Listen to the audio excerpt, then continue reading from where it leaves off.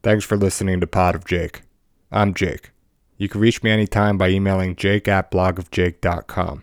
I'm fortunate to have some sponsors supporting the show whose products I genuinely love and recommend. I'll start with a word on those so the rest of the episode will have no interruptions. I hope you enjoy. This episode is brought to you by Levels. Levels uses continuous glucose monitoring to track your blood sugar in real time. It allows me to see the impact that everything I do has on my metabolic health so that I can optimize my diet and exercise accordingly.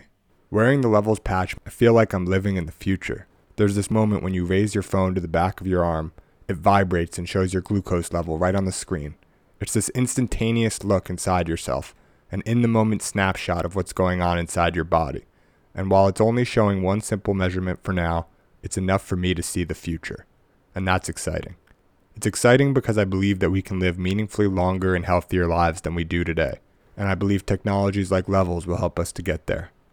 Levels is currently running an exclusive beta program with a waitlist of over 100,000 people, but you can skip the line and join Levels today by using my link in the show notes, levels.link/Jake. Again, that's levels.link/Jake. This episode is brought to you by Oura. That's OURA. The Oura Ring, from my perspective, is the single best wearable on the market. I use it to measure my sleep, activity, and readiness on a daily basis. I bought my Oura Ring several months ago before talking with the company's CEO on the podcast. I haven't taken it off since. I believe what gets measured gets managed. So if you care at all about your health, which you should, you have to measure your sleep in order to manage it. Oura measures much more than just my time in bed. It tracks my REM sleep versus deep sleep, my resting heart rate and heart rate variability, my temperature, my activity, and much, much more. For $299, you can get your own Oura Ring on ouraring.com. That's OURARING.com. ouraring.com. Okay, let's get into it.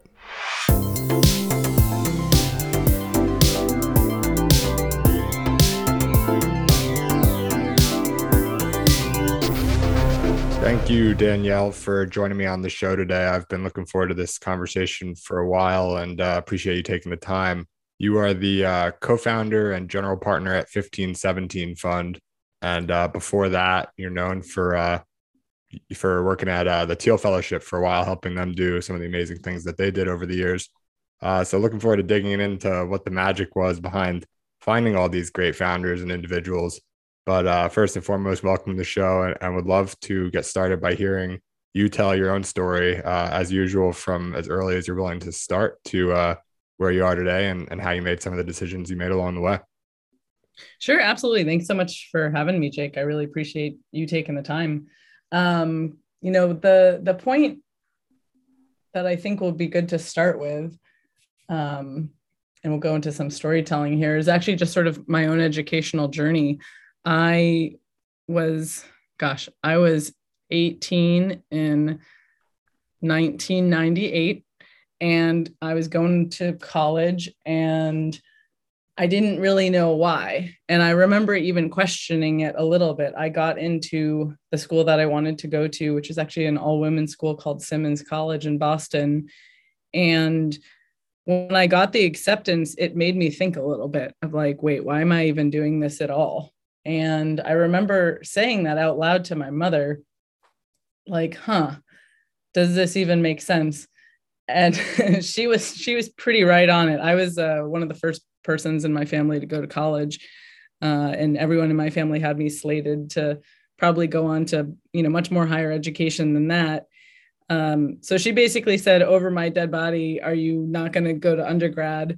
And also at the time, I didn't have a lot of ideas of what else I would do. When I was starting college, laptops were becoming more accessible to the general public, but you still couldn't necessarily build a startup on it or something like that.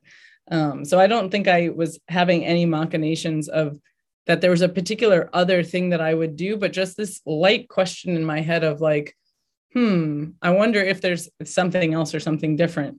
But that's kind of as far as that question went at the time. And I ended up finishing school with a degree in psychology as well as performance music. And I was on my way to grad school. I had applied to a bunch of different places, and I was going to go to school potentially for neuropsychology, which is part of what I studied in undergrad. And I had an internship for a couple of years at the Beth Israel Deaconess Medical Center in Boston, which is a very prestigious place to be. I think, I don't even know what's going on to date, but at the time I was the youngest intern they had ever had. And I kind of just made this opportunity happen for myself where I walked in the door and said, hey, I think what you all are doing here is really interesting. Is there an opportunity for me to shadow people who work here? And it was the first time anyone had done that. And they brought me on board. So I thought that's where my career was going to go. And I had applied to grad school. And I remember when I got into grad school, I had the same question of like, am I going to spend all this time in school? When instead I could potentially be out in the working world. And it was a big decision because when I thought about it, most of the people I knew who had gone on to grad school weren't finishing until they were in their late 20s or early 30s. And so it was like this really big question of like, am I really going to triple down on this particular commitment? And one of the things that came to me was kind of like this early quarter life crisis where I said, gosh, the thing I've always wanted to do is actually to teach. But everyone growing up told me those who can't teach, the pay is terrible. There's no respect. Like basically everyone was sort of veering me off on this other path. And when I would tell people I was going towards something like neuropsych, they'd be really excited. Even my friend groups, it sort of meant something. It was like, oh, you must be smart if you're studying this particular area. And I actually struggled in school quite a bit, in elementary and middle school. And so getting that kind of kudos from people was very gratifying. And I think it made me not listen to myself at a certain point and listen to what other people thought was interesting or cool. And I noticed that I was kind of going to grad school because other people thought that I should go, not because I had this burning desire. And that's kind of what happened to me is I woke up one morning and figured out, wow, I do not have this burning desire to go to grad school. So why would I do this? And I looked back through my past and thought, gosh, I've always really loved teaching, but I don't want to be like a traditional teacher. I don't want to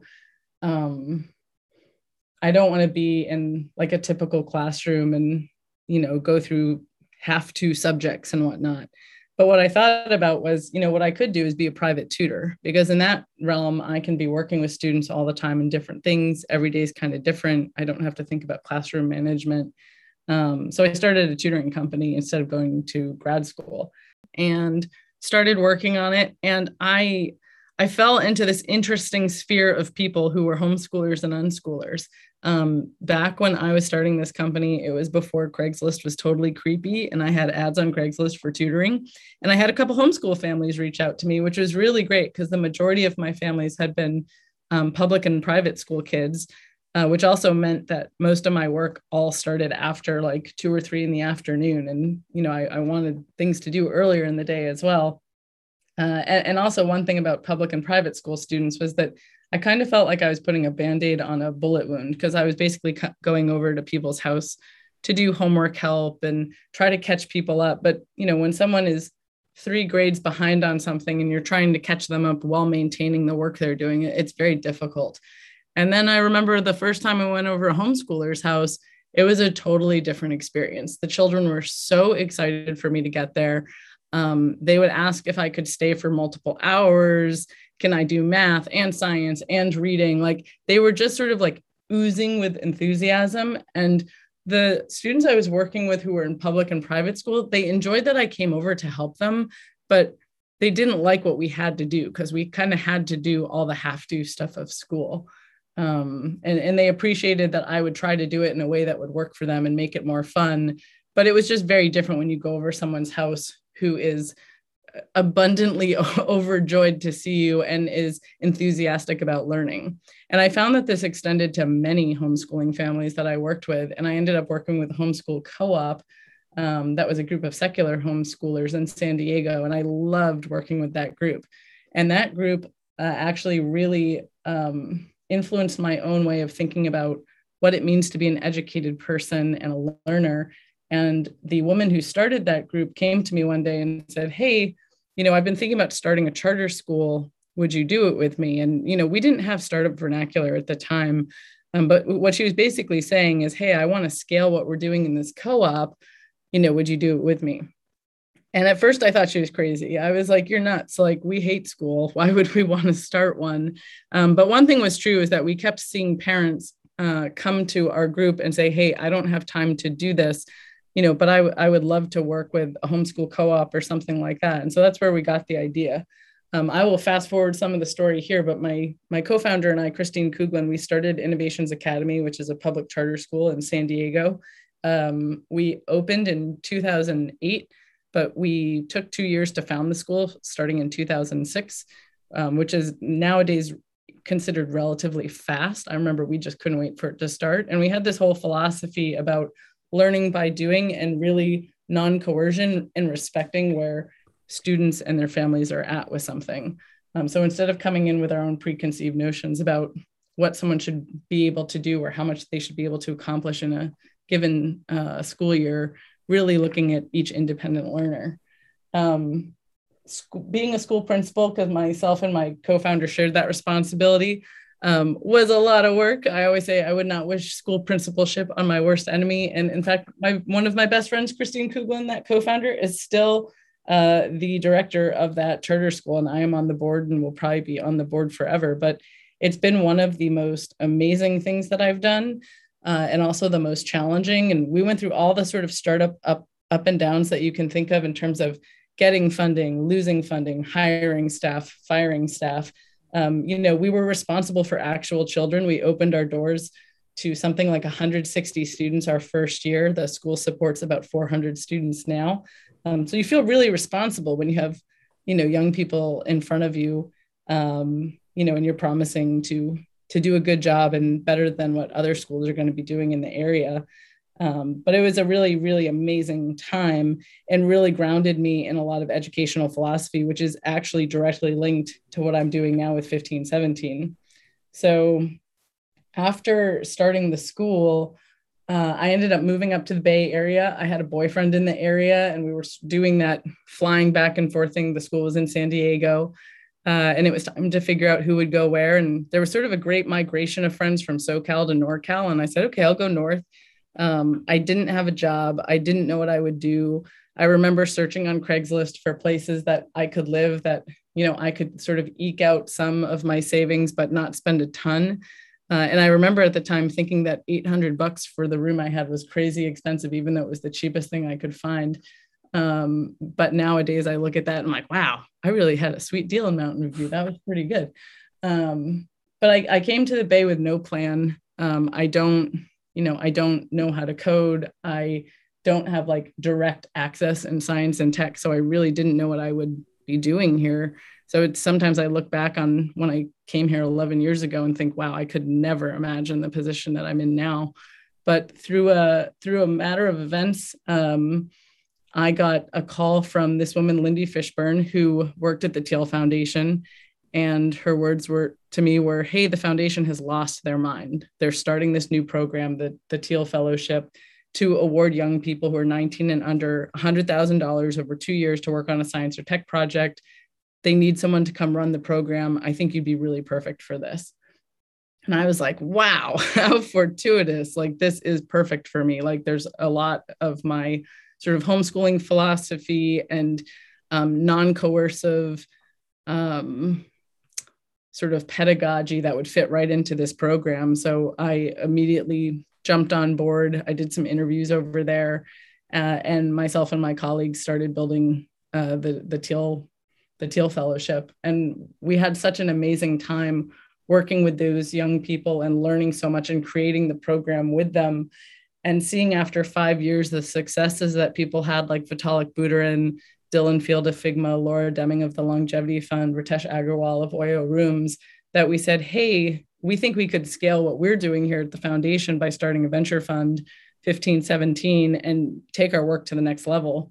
So myself and Michael Gibson from the foundation, we started 1517 6 years ago to really further that mission of being able to show that one path is not for all.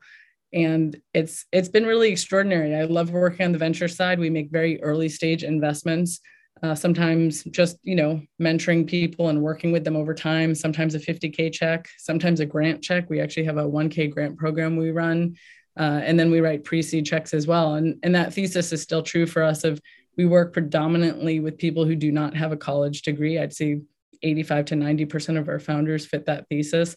And what we're thinking about, more recently is we've gone from being a fund where you have a single fund to a firm where you have multiple investment vehicles to really thinking about what does it mean for 1517 to be an institution. And, identity is something that is really interesting to me. And I don't think of ourselves as necessarily like we are investors and we do venture work, but it's not who we are. It's the mechanism for how we do the work we do. And so what we've come to with where we want to go as an institution is that we're an anti-establishment educational institution that happens to do its work by funding people. And so that's what we're kind of looking to set a foundation for actually coming up in 2022 and beyond. So that's probably the short, long version of the background. But I thought I would start all the way back at that sort of inkling of, maybe there's something different out there and it doesn't have to just look like going to 4 years of school. Yeah, that's an awesome story, and I definitely appreciate the short, long version. Maybe next time we could do the long version. Oh man, what other stories come out in that one? But yeah, it's great, and it's interesting the common threads throughout. Obviously, couple directions I want to sort of take this, but first I want to start something you said kind of early on in the story: the difference when you were tutoring between homeschool students and kids who are in public and private school. Yeah. Homeschooling, I know there's a few companies that are sort of working on making this, better or more easier for parents to handle, I guess, through technology. Yeah. Like I had the founder of Primer on as one of my first episodes. They're doing some work there. But it seems to me that homeschooling, especially with increased costs in private education, COVID, and the fact that a lot of parents sort of got a first taste of what it's like to do homeschooling in some fashion by force. It seems like a trend that should only continue to sort of increase in how many people are doing it. And for me personally, it's just very interesting. I've heard a lot of these stories and seen a lot of success stories from individuals who were homeschooled. So I'm curious if you could sort of like dig into what you think was at the root of the fact that like these homeschooled kids just seem so much more enthusiastic about learning, and did that translate to just generally better life for these kids, do you think? Or what's your sort of assessment of homeschooling versus more traditional? One thing that I found really interesting with the homeschooling families I work with was that there were a lot that were so flexible in how they thought about things. So there were families I would have where there would be 5 kids in the family, and maybe 3 kids in the family were homeschooled. And then maybe 2 at some point had said, hey, I really want to go to school. And then the parents had found either the private or public school that those kids wanted to go to. And I really admired those families a lot because what they were doing was thinking. They were making a conscious decision for each family member and that child being considered in that and respected for what their needs were and what their choices and wants and desires were as well. And so with a lot of families, even for families who are, you might say, oh, like this kid goes to school or whatever. But if there's that conscious discussion going on at home of, hey, is this the best fit? Is this a great place for you to be? I consider those families in almost that homeschooling bucket as well, because they're not just saying, oh yeah, you go to the school that's down the street, or, hey, our family for generations has gone to the same private school, so that's where you're going to go, sort of thing. And so one of the things that I think is an undercurrent in a lot of homeschooling, and not all homeschooling, but is this idea of that the child is respected as a human being who maybe can't make full decisions on their own necessarily. Maybe they need some guidance and support, but that the parent is really more like a facilitator, than a authoritarian who says, no, you have to do X, you have to do Y. And I've seen that a lot in these families that, I would just say are like conscious educators, where they're making those decisions together as a family for, is homeschooling the right thing? Is private school the right thing? Is public school the right thing for each independent child? And the other thing that I see with homeschoolers in particular is that you get a lot of things where each person in the family is considered a learner. So you might have one child who really goes down a deep rabbit hole of history, let's say, and then that person becomes sort of, the one in the family who people go to talk about that subject. Or in these homeschooling co-ops that I was part of, sometimes those children would become like the authority figures on something, on a particular topic. And so there was just this idea that it didn't have to do with your age or particular standing. It was like that you could sort of prove just on your own, like what you knew, which is kind of interesting. I've actually, something that's sort of like two brain cells are coming together right now for me about, we say the same thing with our founders of like, we're not looking for a signal. We're not looking for that you went to Harvard or that you went to a particular private school or that YC has knighted you or whatever. What we're looking for is that, you're just showing us like sort of the raw horsepower of what you know about something. And I felt like this was also true for the young people that I worked with when I was tutoring. And I think that agency is really important. And being someone who is, excuse me, agency young, I do think that it leads to a potentially more productive adulthood. Right. So that's interesting. You drew the parallel from like these homeschooled kids to the founders that you're working with now. And I was curious how you thought initially when the Teal Foundation reached out to you about running this fellowship program, how you thought that experience might translate or how they even identified that experience would translate, and then how it did in practice. And then maybe from there we can go a little bit deeper onto sort of what you did there and trying to parse out sort of the how you were able to identify these amazing individuals, some of whom you named earlier.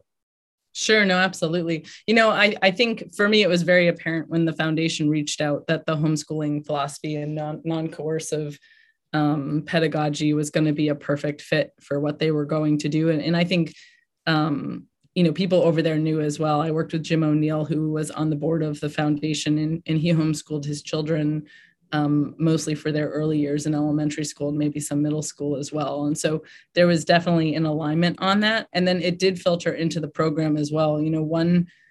We didn't say it like this when we were at the foundation, but we've just been sort of coming to these particular inklings lately with 1517, and they do play all the way back into the foundation, which is that we don't believe in playbooks.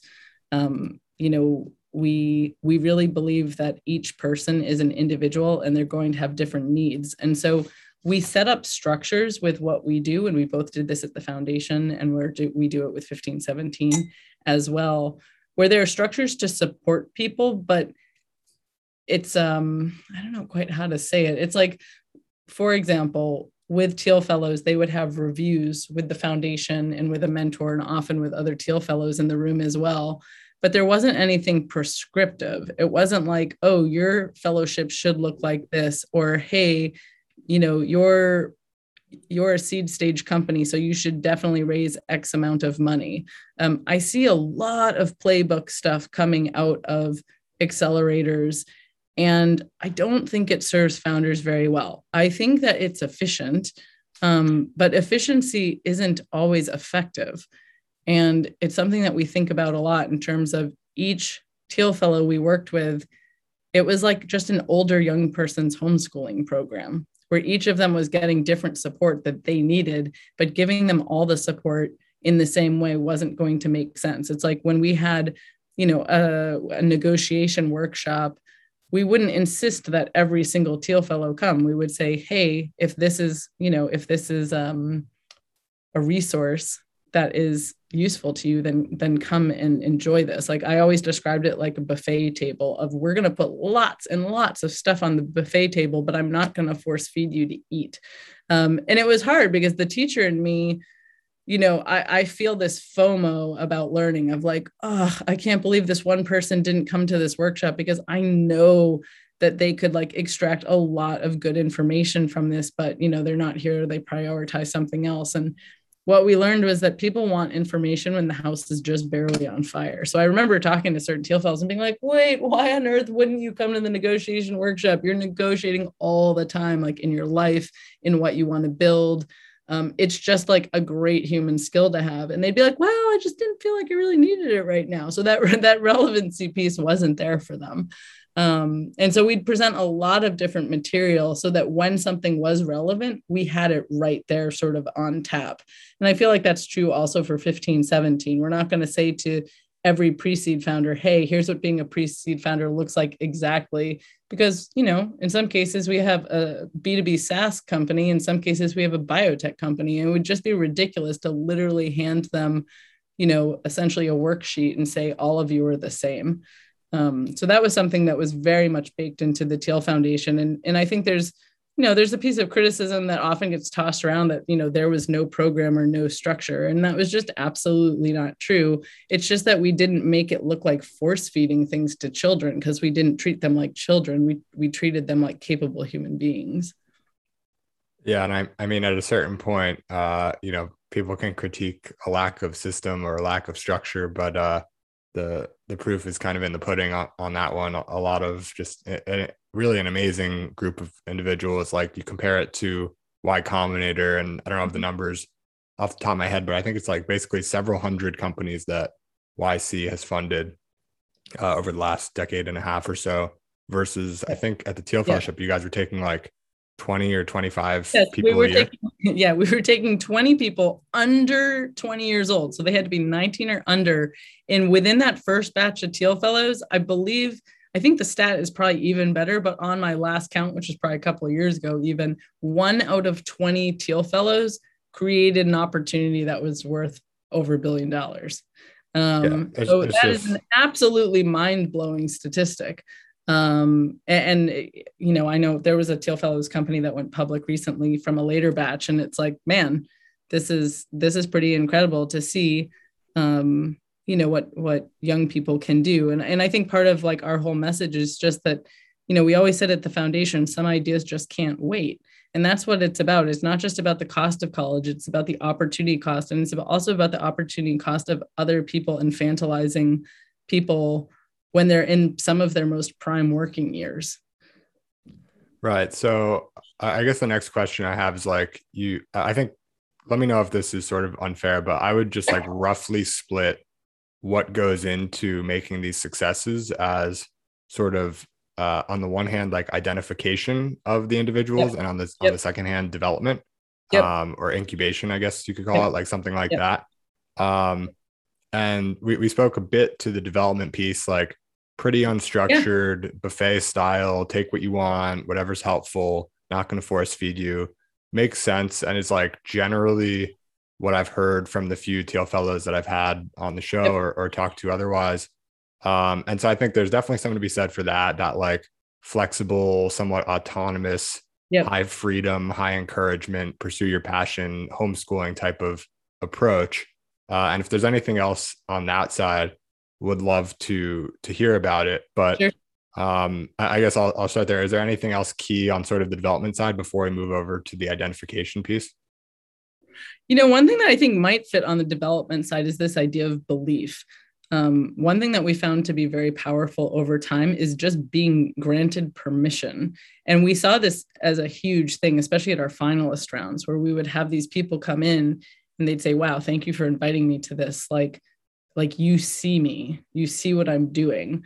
And it was interesting within the foundation program as well, because what we had were a lot of people who, when they would get the Thiel Fellowship, they would have like this early 20s life crisis where they were like, wow, holy mackerel. Like I just got this amazing grant and this huge opportunity.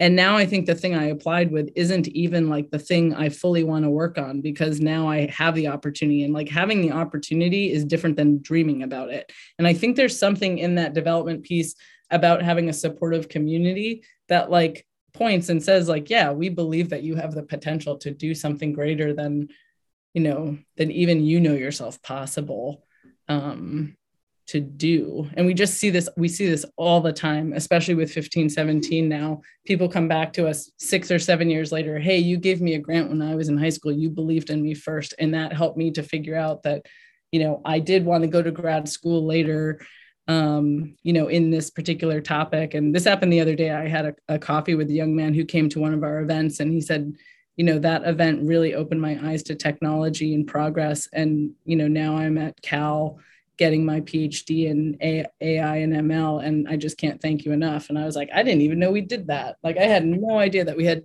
made any difference in this person's life. And it was only because they tweeted out at me over Twitter, like, hey, yeah, I love that event I came to when I was 14 years old, and I'd love to catch up and tell you where I'm at now. And I was blown away.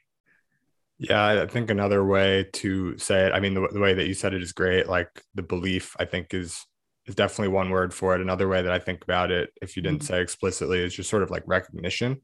Totally. I Yeah. think a lot Yeah. of people, I think that's like a pretty, both having people believe in you and having some recognition from others, they're sort of synonymous, but Yep. maybe a little bit, that they're both helpful in their own ways and definitely come one in the same.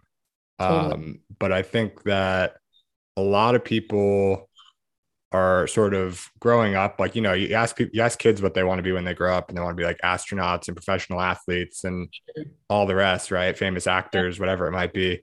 And then you sort of get far enough through the education system and you get ranked according, along with your peers, and you're not the smartest one in your class. And like, you sort of stop believing in yourself, probably. Absolutely. And especially like, you join the workforce, there's just more and more placing you in competition and saying that you're not the best at this sort of generic game where like Yeah. if you excel in one particular thing, you're not going Mhm. to be the best at like the average of all of them or whatever. Right. And so getting recognized by like, by Teal or his foundation and the fellowship at 20, when I think a lot of people sort of hang on to that high hope and belief in themselves through high school, through college. Not everyone, but like certainly it hasn't been beaten out of everyone yet. And so to be recognized at that stage of your life, I think something like that, especially when you're getting funded like $100,000, it can give you like another 10 or 20 years of runway to believe in yourself potentially. And Yeah. it's great that you brought that up, because I think that must have been a pretty powerful factor for a lot of people. Yeah. I think you're absolutely right on. I even wrote down the word recognition because I think it's a great word to use. Yeah, well, I appreciate that. That's just sort of, I tried to hold the mirror to what you said Yeah. and No, that add was, to it a little bit, but I think no, I love. it's an important thing that I definitely wouldn't have thought of Yeah. had you not Yeah. mentioned it. So jumping to the other side, which I Yeah. think may or may not be as or more important, Yep. is the identification, because just the sheer numbers of it, like you put together the best program in the world, even um, you put 20 people in who are sort of average or even 75th percentile or even like 90th percentile capability, even 99th probably, you're not going to get any billion-dollar companies out of that. Right. You have to plug in super exceptional people in terms of what they're capable of and what the max of their potential is to get these absurd outcomes that the Teal Fellowships realized. So Yep. I'm curious, like there's a few different pieces of this funnel, and like I took a few notes beforehand, but I think it's sort of recruiting, because you need to like solicit the applications in the first Yep. place, Yep. then the design of the applications themselves, the evaluation of those applications that are submitted, and then sort of like the final interviewing and decision Yep. making process. So if you could walk through that, or if there's Yeah. different stages, No, would love to absolutely. hear how that worked. Absolutely. And yeah, you're right. Identification is really important. And outreach is really, really important. And yeah, there's like many thoughts spinning through my head, but I'm going to attempt to tell a linear thing about sort of start to finish, and I'll add some commentary as we go. But one of the important parts was we really had to put out, like, we called it a bat signal for the Teal Fellowship, because this idea in 2010 of, hey, there might be some young people out there that don't want to be sitting in a classroom, who are 19 and under, and might want to join this wacky program and get a grant, work on something for 2 years. It was completely radical. It was sacrilegious to talk about it. And so we had to go out on foot on campuses and meet people where they were at. And that was a big part of our outreach, and still remains a big part of our outreach, is we really, really believe that there is amazing talent out there, but you have to go to places and you have to turn over stones, because the type of person, like someone like a Vitalik type, he's probably not like watching and consider again that this is like 10 years ago, like, I wouldn't have considered social media necessarily like a news outlet like it is now. But 10 years ago, I wouldn't have thought like, oh yeah, Vitalik's going to hear something about us, on a program on TV, and then he's going to apply. It's like, that's not how this is going to work. We're going to have to go out and scout people. And so we spent a lot of time on different campuses. We took lots of different, especially the first year, we just went to lots of campuses and talked to people about the program. Peter himself did some of that outreach as well, which was really great, especially that first year. After that first year, we also got a lot of sort of referrals of like, hey, like if you were looking for someone like you, where would you go look? Where would you turn over stones? And so they'd give us recommendations to their high schools or other programs they were part of. First Robotics was mentioned a lot. So a lot of it was just boots on the ground, like getting out there and working with people. Once people were inside of the applicant pool, we would always do a first screening, and it doesn't work like this anymore. So I'll just speak to how it used to work.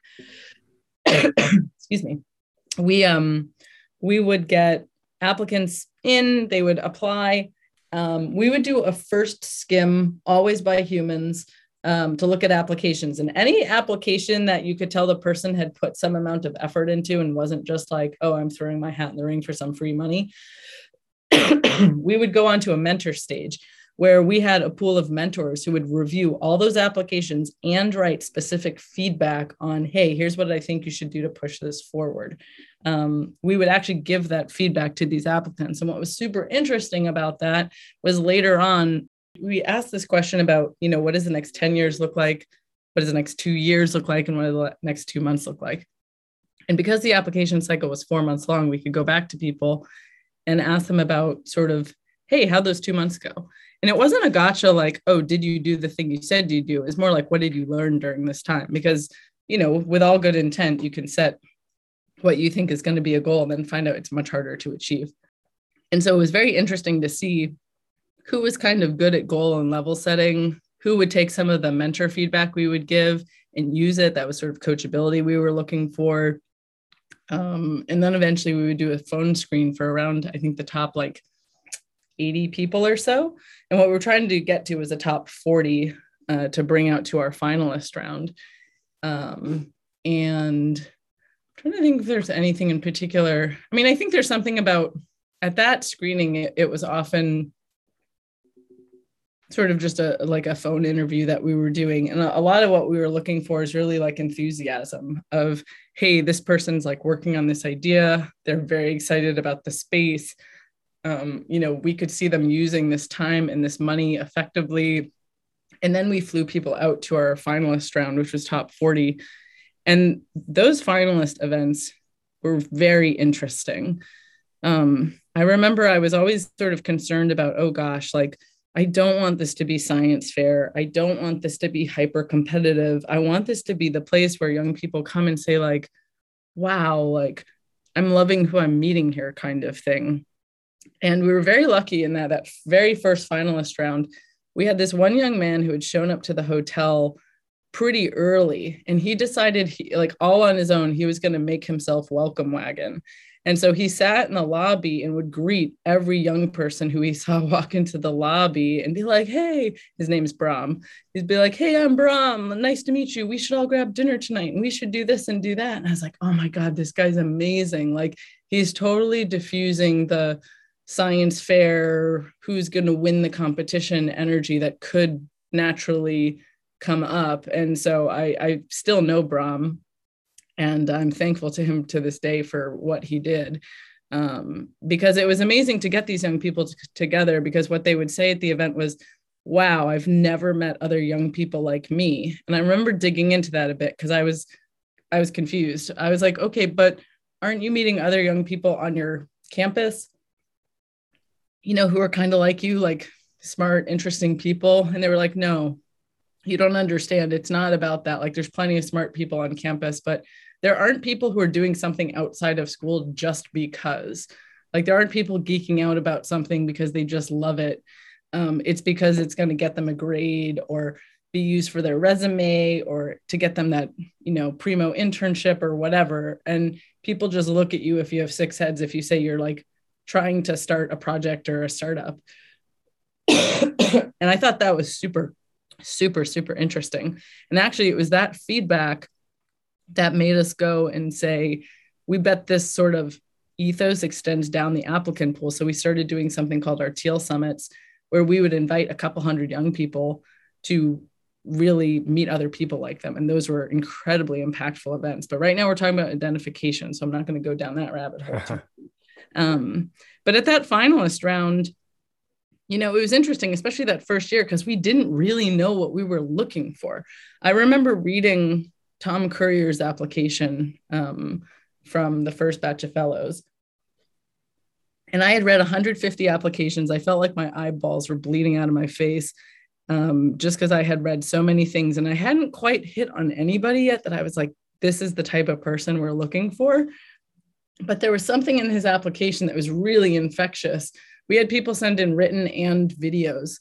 And he told these stories about when he was in elementary school and he decided he tried to build a house out of bamboo in his backyard. And he was always the kid who was trying to sell things in the classroom when the teacher wasn't looking and stuff like that. And he was working on a solar technology, mostly in robotics.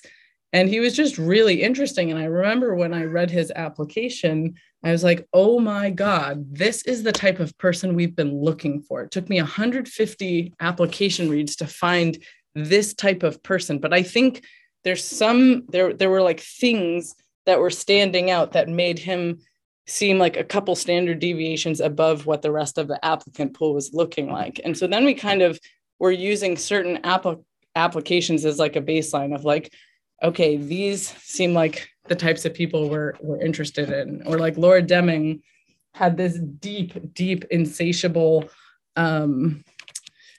passion for longevity, and not just passion for it, but she had been interning in people's labs since the time she was a young teenager. And she was really invested in the space. And it was another one of these examples of okay, this is one of those couple standard deviations out people. It actually wasn't until a couple of weeks ago, maybe a month ago, that our team on the 15-17 side, we said, we think we now, after 11 years, have enough data to really come up with what we would call some of these qualities. And it's taken us a long time to figure it out because it's hard to articulate it. I always tell people the people we work with are very, very curious people. But when you say that, everyone thinks of the curious person they know. They don't think of two standard deviations out on curious. And so it's I have cousins who are 20 years younger than me, and they're great and they're smart and they're very curious, but they're not what we're talking about. There's something literally categorically different. So one of these traits, I'll just name off one for now, that we look for, something we call hyperfluency. And it's this ability to talk backwards and forwards about a space ad nauseum and be able to scaffold that communication up and down, where you can talk to an expert in your space, but you can also talk to your grandma about it. And the reason this is super important to us is because if you're building a team and other people, you need to be able to talk at different levels for things and very articulately. And the skill set of people who can do both of those things is pretty small. There's a lot of people who can talk super high level, and there's a lot of people who can, use regular nomenclature, but the people who are super savvy in an area and, can talk to you about it like it was written out of a children's book is very, very thin. So that's one of those traits. But that identification piece that you're mentioning is huge. And it's something that we tweaked over time. I remember in the first year of the Teal Fellowship, we were very much sort of emulating college a little bit too much. We used to ask for SATs and SAT2s. And I think it was after the second group of Teal Fellows, we let go of that section and, started looking more at what is this person doing? Because we found that even people who were science fair winners and people who had great SATs, when you put them out in the wild and said, hey, you can do whatever you want for 2 years, they were like, cool, but how do I get my A? And we're like, you don't get an A. There's no classroom here. You're now in a totally different environment. They did not do as well as the people who really understood, oh, I'm driving my own destiny now, and I have the opportunity to make and build something. Yeah, what am I going to do with that time? Yeah, that's an awesome overview, and especially at the like I like the beginning. You talked about like putting out the bat signal, boots on the ground. I thought it was particularly interesting to ask the people where they would find others Yeah. like themselves as Yep. sort of a way to Yep. track them down. And then, skimming from however many applications came in to 80 phone calls and ultimately 40 in person for the final round. It's impressive for me to hear that you guys, well, how many applications did you start off with, I guess, approximately? The first year was 400 applicants. Yeah, so skimming from 400 to 80, Yep. that's like 80% Yep. cut without even talking to the people. And I think that's just like pretty impressive. I often wonder if you have to talk to people to sort of make that evaluation, but it sounds like at a high level, no. You never know who was maybe left in the 80% Absolutely. bucket that didn't get the call, but still it seems like that was sufficient to cut the first 80% and then another 80 to 40 with the phone call makes sense. And it's not, 50% cut off a phone call seems very reasonable. Yep. And then the 40 in person.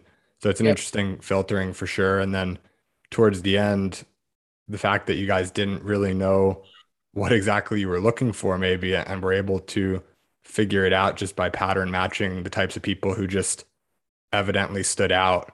Yep. You guys weren't looking to like match to some criteria. You just sort of It recognized. was also like we have to see what's in this pool of people. We were very open to maybe nobody in this pool of people is where we should be going. And like if we need to like delay the onset of the program, we would do that.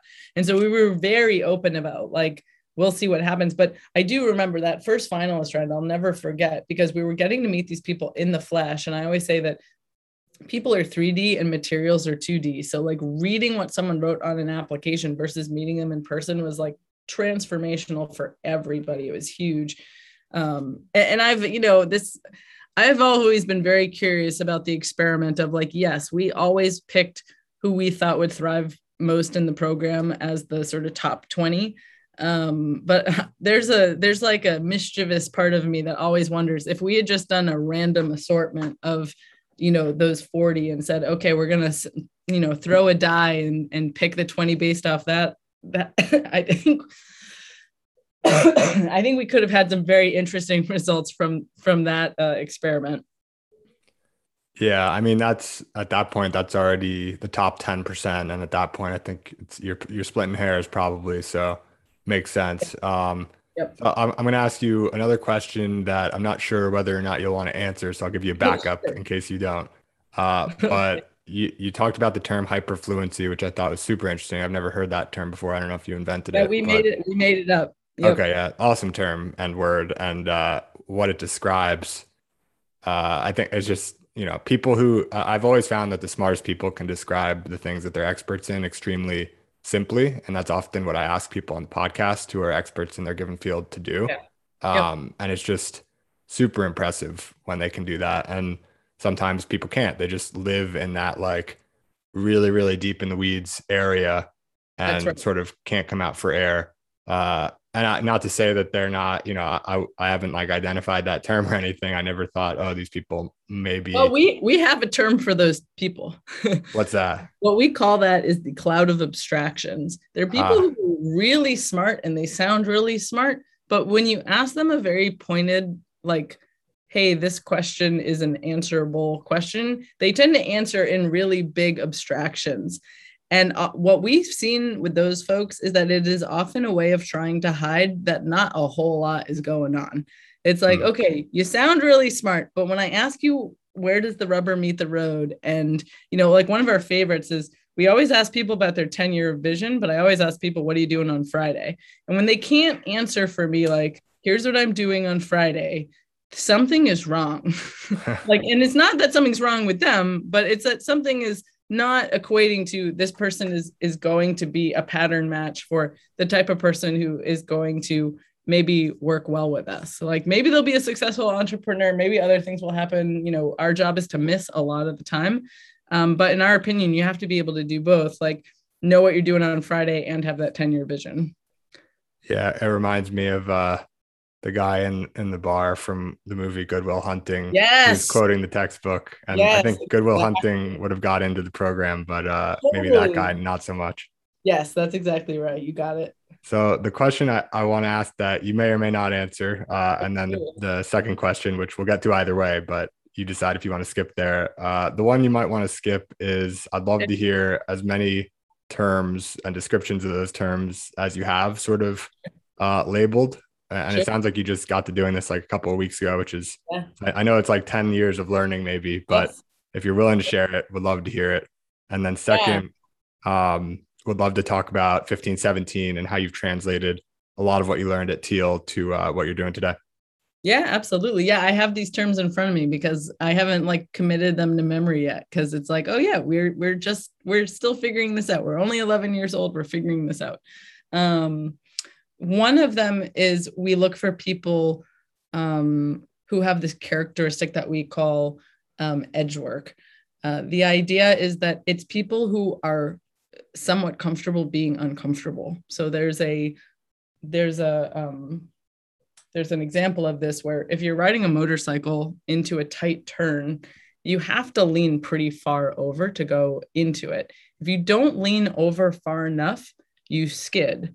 And if you lean too far, you also like fall. Like, so it's this really interesting edge where you have to be over to a point that feels uncomfortable, but if you don't go there, you're going to mess up. And like, you know, on a motorcycle, if you mess up, sometimes you mess up big. So it's this idea of people who can kind of lean in to an edge on something and be uncomfortable, but, you know, ideally not to the point of destruction. So that's one that is important to us. We have one we call Friday Night Dyson Sphere. These are the people who love to geek out. You know, maybe in the past, these would have been the people who like hung out on LAN parties on a Friday night. You know, these folks want to stay up over the weekend and are like eating, drinking, and sleeping, like really big, ridiculous ideas. So we love those folks. I'll go over maybe just two more of them. One is what we call the Zen arrow. It's this idea of egoless ambition, where people have a target that they are going for, but it's about hitting the target, not about them being the arrow. So, you know, I always say with 1517, we have a no asshole policy. And I think this kind of hits at it a lot. It's mission-driven people who can kind of get out of their own way, but at the same time, again, be focused on this target.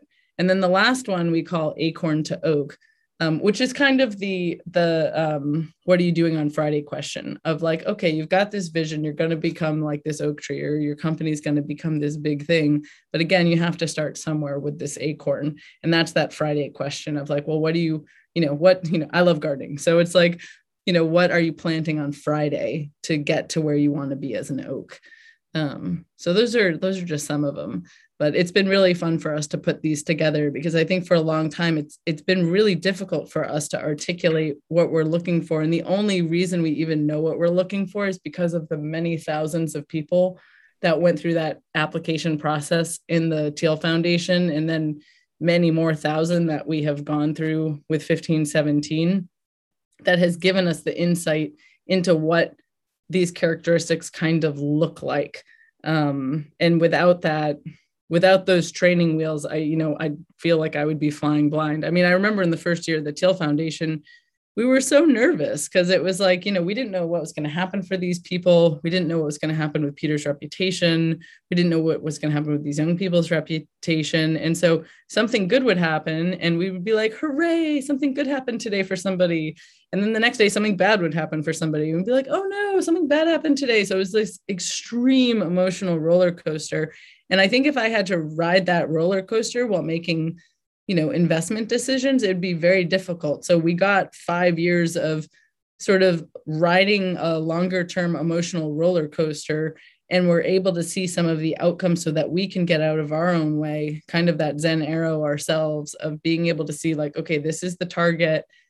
and we're going to do the best we can, but we're also going to sort of release that a lot of this is luck and chance and other things that are going on. So yeah, that's a little bit about those areas. And then I know you wanted to talk more about 1517.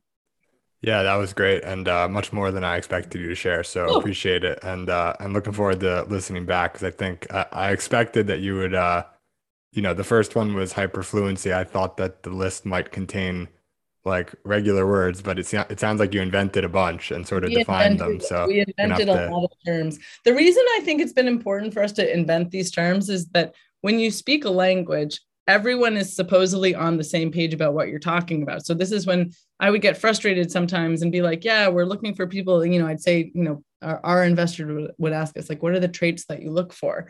And I was like, listen, I can write all these traits out on paper, but like it's not going to make you better at identifying somebody. You're going to think you know something when you don't. It's about actually working with people and starting to see these traits for yourself. And so when we would say things like, super curious people, everyone thinks that they've met someone who is super curious, and they probably have at some point or another.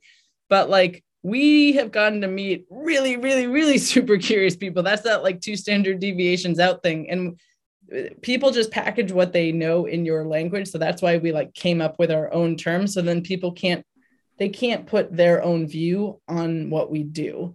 And at least we hope that it gives people the ability to listen a little maybe more differently and nuanced to what we're saying than assuming that they know what these traits are. yeah, I think by making up the words, they basically have to understand the definition that you make that Yep, word represent. And with the that's right. definition, you get a lot more opportunity to sort of specify what you're talking about versus just a word, which can be really generally interpreted and misinterpreted in a lot of cases, I think. Yeah. Yeah.